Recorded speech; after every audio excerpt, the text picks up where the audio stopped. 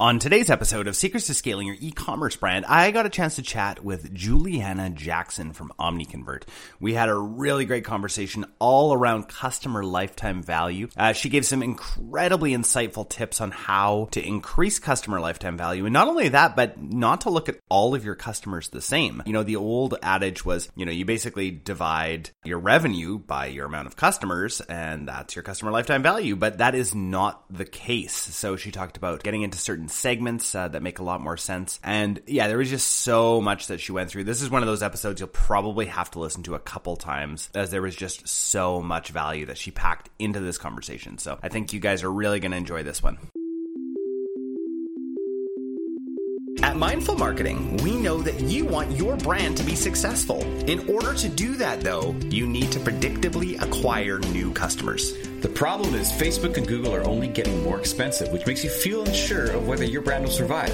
We believe that building a community of loyal and repeat customers is the answer.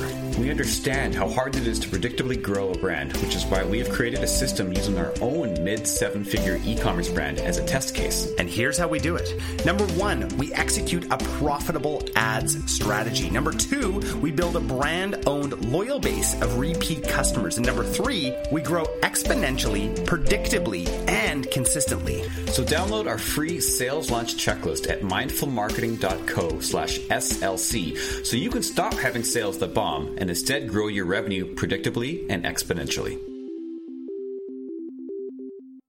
All right, I am here with Juliana Jackson from Omniconvert. Juliana, welcome to Secrets to Scaling Your E-commerce Brand. Hey, Jordan, great to be here. Very pumped to have a conversation with you today. Thank you for having me. Yes, totally. So this is great because we interact all the time on LinkedIn, which is not quite real life. Now we're having an interview here, which is almost real life right now. So it's super nice to get to chat with you and find out and really talk all about customer lifetime value. I think that's what we're really going to touch on today. So I'm super excited. Before we get started though, can you tell people a little bit about who you are and what you do? Awesome. So I'm a Romanian. I'm representing Omniconvert. We're a technology company based in Bucharest, Romania. And my job with Omniconvert is of a chief evangelist. And my role is an educational role because, like the word evangelist in Greek means bringing the good news. So I'm bringing the good news to e-commerce brands about the use of customer lifetime value principles and frameworks for their growth, for the data-driven growth. I've been working for the last 10 years in technology, both SaaS and e-commerce. And I'm one of the principal architects of the customer value optimization category. It's a new category of softwares, which me and my boss, Valentin, kind of claimed from the market because no one did before. And this is an innovation framework for e-commerce companies that identifies the most valuable customer segments thanks to the RFM model. And it helps brands understand behavioral patterns that need to be addressed in order for them to really focus on what matters to improve profitability. So in a nutshell, I'm helping brands get the fastest route to their customers. That's great. On LinkedIn, you are known as the CLV lady, right? So, yeah. Or that's your self-proclaimed title, which I absolutely love. I got a question for you though. Why should people who are listening to this care about customer lifetime value? Like, what does it matter? Like, if they're, getting customers at like a 2 return on ad spend and making a little bit of money, what does it matter? Cool. That's a great question. And also for the record, the CLV lady thing, I kind of got it because I was asking people one day, what do they know me about? And you're like, oh, you're the lady with the CLV. All talking about CLV all the time. So why should you focus on customer lifetime value? I mean, I guess the biggest secret about customer lifetime value is that, first of all, it's not a transactional focus metric. If you think about it, from a deeper than the surface way. I mean, customer lifetime value happens when you have, repeated income, repeated profits coming from the same source. So if you acquire a cohort of customers, and if those customers buy from you only once, even if you broke even in the ad spend and the money that you got from them, that doesn't mean you're increasing the customer lifetime value. The only way you can increase customer lifetime value is if you have repeat purchases from the same customer. So this means basically that you should still look at things such as customer retention, frequency, frequency of purchases, monetary value, and clearly the retention rate is the most important part. So you should care about customer lifetime value if you want to play the long-term game. If you don't want to play the long-term game and you're doing drop shipping, maybe you shouldn't care about customer lifetime value.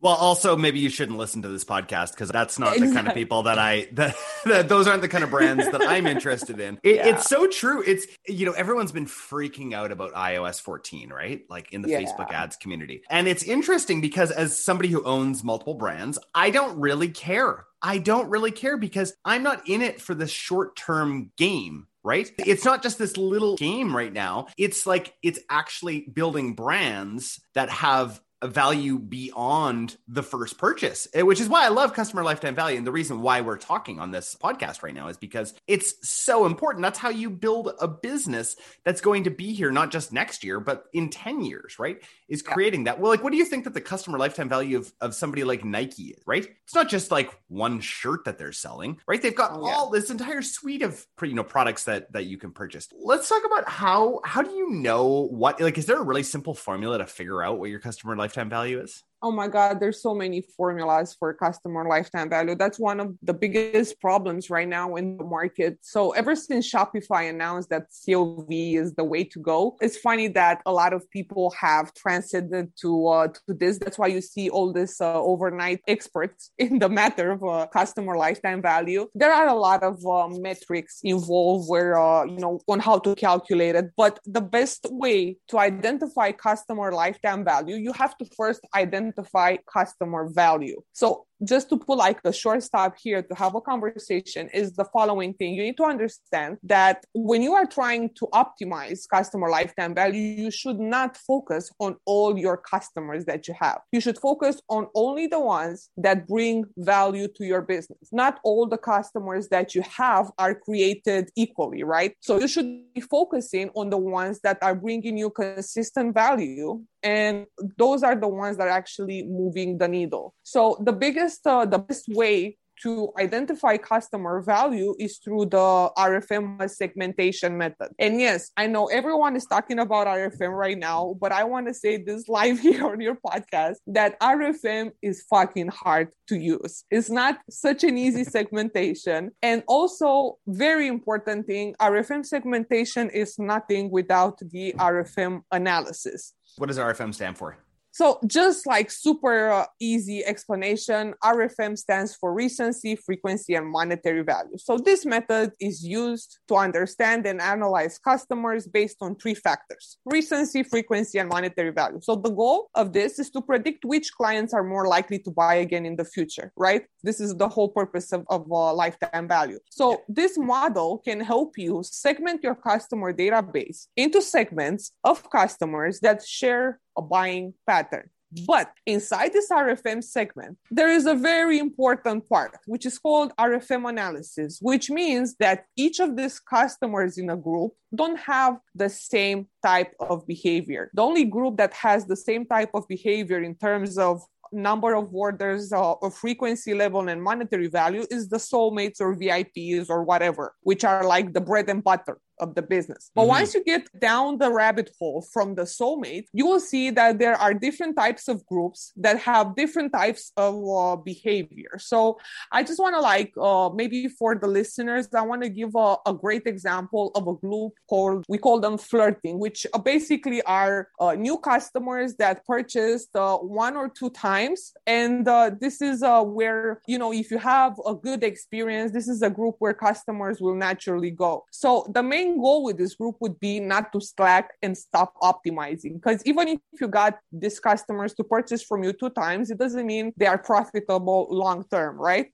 Gotcha. So, yeah. I'm totally with you. Yeah. So the fun starts with the segments, and this analysis starts from what you will be able to do next. So becoming profitable and increasing lifetime value means, again, constant revenue from the same source, the customer. So all of the secret of this segment and all of the secret of increasing customer lifetime value, it all relies on the research that you do on the customer. That's what I'm trying to get at, because the formulas to calculate lifetime value are very different. There's two types of customer lifetime values. The predictive one that takes into, which is a dynamic metric that takes into consideration your retention rate, the orders per customer, the average order value. And that type of customer lifetime value is one that is modifying every day. Okay, so just like, again, a short stop here, the predictive lifetime value is the most efficient way to determine it because it's based upon predictive analysis. So it calculates previous transactions plus behavioral indicators, right? That forecast the lifetime value of an individual. So every purchase and interaction with the client is much more accurate to predictive lifetime value. That's why it's a better solution for calculating it. And the way you should look at this is exactly in those segments, right? Mm-hmm. That you have determined by the RFM. Because if you just look at historical lifetime value, it's going to be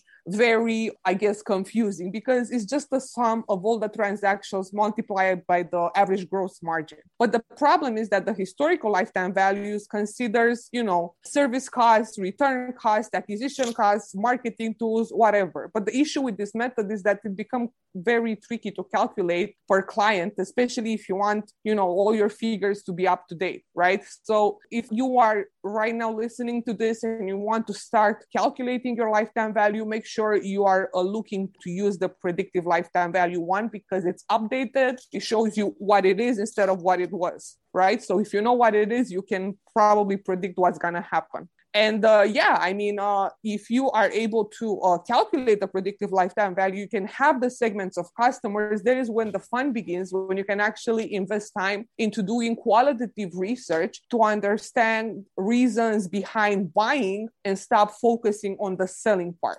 Gotcha. So let's talk about, because I'm getting the sort of deep analysis here. How do we actually translate that into action? Like, where does the action come with brands, right? How do we know whether we're, getting enough customer lifetime value out of someone? And how can we actually make changes based on that? Because I get the data, but where does the change come in? Let's take a quick break.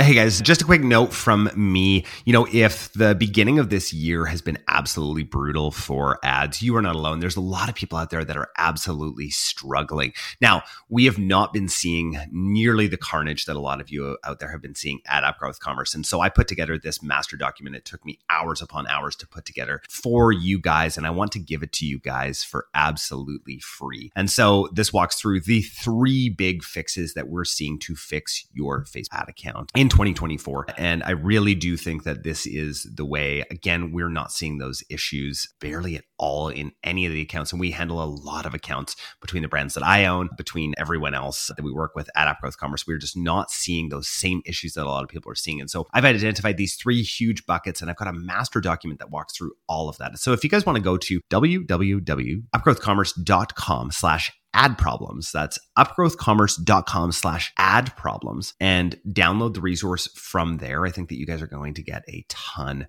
from this document and hopefully be able to turn your ad account around. Now, remember, if this is not an issue for you, that's totally okay. But if you are having issues with your ad account in 2024, I highly recommend going and downloading that resource. Again, upgrowthcommerce.com/ad problems. Now, back to today's episode.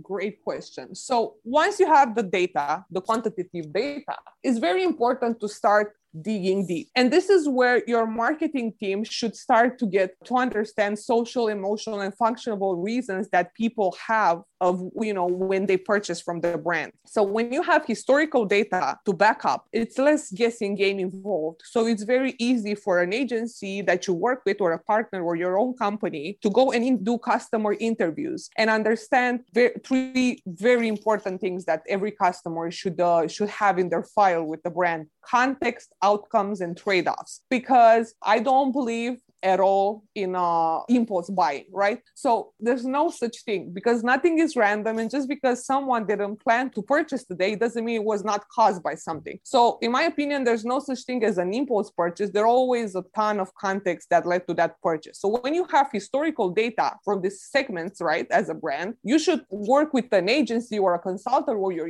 internal team to do customer interviews to understand the context that people purchased in, what were the outcomes that they were looking for, because I can assure you that people that come on your website are not looking for your outputs, which is your product features necessarily, or your discount or whatever. People are not looking for, it's never like a problem of money. It's more like a problem of value. So if you transmit value to your offerings on the website, then you can understand after what was the outcome that people hired your product or your brand for. And then once you know that outcome, you are able to understand what are the trade-offs that they're doing. Because come on, Jordan, let's be honest, when we're looking to buy something, we're looking for reasons not to buy something, because no one likes to spend their money. Like, totally, people don't want to. And then even after they spend their money, then they also want to think of like, oh no, why did I spend that? Right? Exactly. And they have immediate remorse. Yeah. And the only way to tackle that, and see, now you're sending me into a total different direction,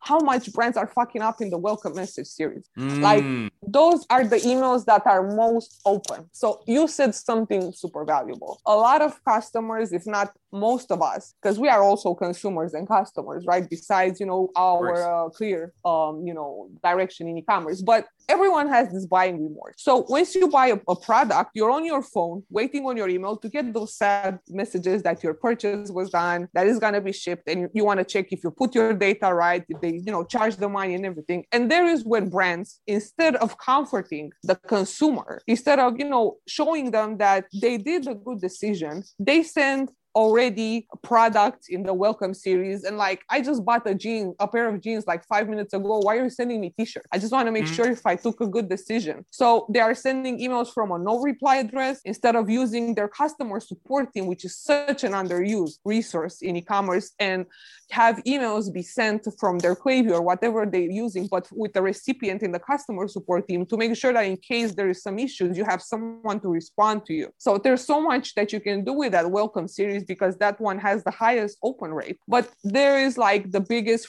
the first probably friction post-purchase where it happens. Because I'm not sure, I posted this on LinkedIn some time ago. I'm not sure if you saw the post, but we did research. We have like 1,200 brands, and actually there are more, but when we did this research, we were working with 1,200 brands. So we wanted to see how many customers in general from a cohort of new customers are going to purchase again after the first order. So we did this research and we found out that most brands are losing 70 to 85% new customers after just one order. And only the rest of them have a chance to order the second time. So this is aggregated data from 7, 8, 9 figures e-commerce brands all over the world. So the problem is, between the first and the second purchase is the biggest gap. There is when you lose the most customers. So, I mean, if you're an e-commerce brand and you're listening to Jordan podcast right now, look in your customer journey and see what happens after the first order that stops people from buying from you like that. I mean, clearly it's normal to have a churn rate. It's natural, and sometimes it's a blessing to lose some customers. But to make sure that you are not losing everyone, you have to do something in the customer journey. So when you were asking me, Jordan, earlier about action, map your customer journey, talk to your customers, personalize the way you communicate with them based on the segments that they're in, based on their stage of buying that they're in. Don't treat everybody the same. Don't treat people in a segment the same, because not all of them have the same behavior, even if they're under the same segment. It's like you have a group of people living in the same block, apartment building, but that doesn't mean that if they have this thing in common, they have the common behavior, right? So Gotcha. Don't be afraid to go granular. Like, software right now is a commodity. There's a CDP fatigue in the market at the moment. I don't know, that's like every day I wake up and it's another CDP. There's so much, you can choose from if you want data. But the problem is that once you have this data, the question is what you're going to do with it, Totally. So, yeah, you got to do something, right? Like we all have probably tons of data, exactly. Right? We just need to figure out like the action steps to take. Yeah, because it's like data, it's always have been there. Everyone has first party data all the time. The moment you have someone buying from you, that's first party data. So the secret is what I see from where I am right now. I see the market moving in a very qualitative research period where the most important thing is going to be the buyer psychology, because what happened with COVID last year changed the buyer psychology and changed the type of people that are purchasing online. And I mean, let's be honest, there's so much competition. Like if you don't like a brand today, you can find 10 more brands that sell mostly the same stuff in the same day or tomorrow to purchase from them. Yeah. So just because like you have a group of customers that you call VIPs, they can easily be the VIPs of another brand or your competition. So if you slack, then they're gonna go. Yeah, totally. So Juliana, let's talk about how you guys at Omniconvert help with this customer lifetime value and identifying people and all of that. What sort of solution do you guys have? So we have created this customer value optimization methodology. So we are a technology company, right? But we have a channel of agencies that we work with, top agencies around the world in the e-commerce sector. And we have, I guess, in a way, training them into, using and leveraging the data better. And the way we see the movement is like this. Only two ways to grow a business, right? You either acquire more customers or get the customers that you have buy from you more. So what we're trying to do with this methodology that can be used by any brand or any agency or any consultant is that you should move from the common growth, formula, like traffic multiplied by conversion rate by average order value, which is, you call growth. Right now, if you really want to grow your brand and if you want to play, as we were laughing earlier, the long-term game, you have to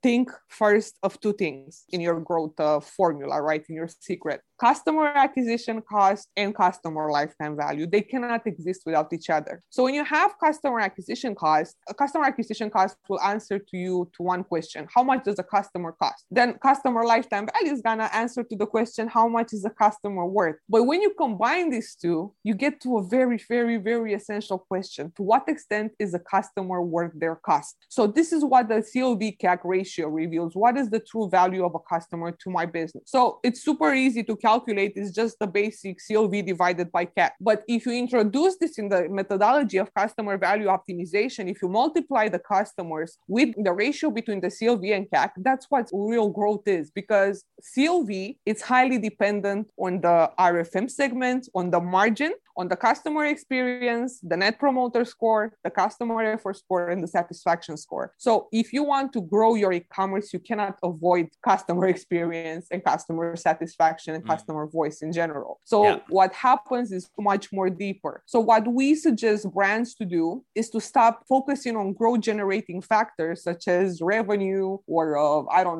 vanity metrics, and focus really, really on growth. Because we have seen a lot of brands that had like super high revenues, but their year-over-year growth was bad, their retention rate was bad, and the customers were not satisfied. But they were looking only at the revenue and they had the impression they're growing. But because of this, they just, went down the rabbit hole in like 2 or 3 years. Because again, first, the most important is like this, I'll just give you like, 7 tips thing. Understand your ideal customer profile, right? And this can be done if you do the RFM segmentation. Once you understand your ideal customer profile, this is a group that you have to focus on over delighting and understanding to the T, and all that information that you get from this group, try to apply it to the other segments of customers and try to improve the experience and improve the way you communicate with your customers. Because the soulmates group, the VIPs, even if it's the smallest groups in terms of percentage of customers, is the group that brings you the most margin. So you don't want to lose there. And you also want to make sure that you bring other people to the same level, because the more customers in your VIPs, the more your margin is going to be. So first, that's, identify them. Once you identify them, you have to make sure you change your company's mentality, right? Because the biggest problem in e-commerce is the status quo of the owner sometimes. And I get it. I'm an entrepreneur too. Like that business, it's your baby. So you want to you are so much into it that you sometimes you're afraid to risk or you're afraid to do some things because you're not used to doing it like that. So here there are two types of companies of e-commerce brands. Is the customer-centric one that understands the main driver of the demands, the customer behavior. And then the product-centric one that think that the demand just happens out of the blue because they have, a product. So they only communicate prices or discounts, and they look at traffic, at CPC or revenue and whatever. And they have departments working on silos. They run separately and treat customers without even understanding the previous or next touch points in their journey. So they are very vulnerable to competition and market changes. Whereas the customer-centric ones, they know that the customer behavior can be monitored and influenced by analyzing the data. So by doing that research I was talking about, and for success for them means customer experience, customer lifetime value, and retention, right? So they have the departments working together, and they're always,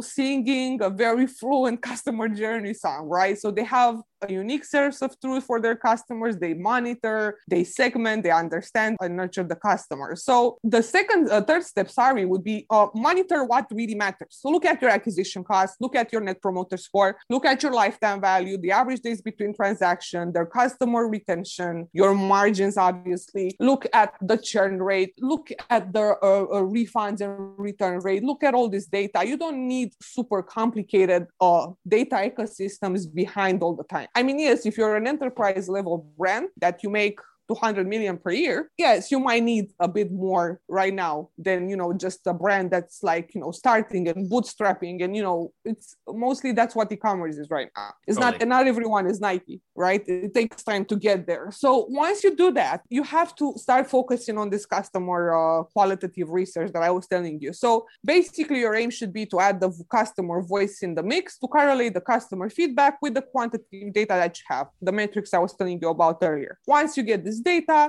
you will understand the reasons people buy from you, the barriers they have in relationship with your products and services, and this can be translated into insights that help you work more on that ideal customer profile. So the main takeaway for qualitative research is this: understand, learn, Google the jobs to be done methodology for customer interviews to understand the struggling moments, the jobs people hire your product or brand for, what are the triggers that make them buy, and what is the forces of progress, like what pushes them towards you. Also, make sure you do qualitative research to understand the product and your services issues like quality, price, brand, delivery time, client service, return policy, and so on. And once you have all these insights, you go to improve the customer experience, right? And here is where you should be focusing on delivering value at every touch point of the customer journey. Because the biggest reasons why customers are leaving a company is because they think the brand doesn't give a damn about them, which is the case most of the times.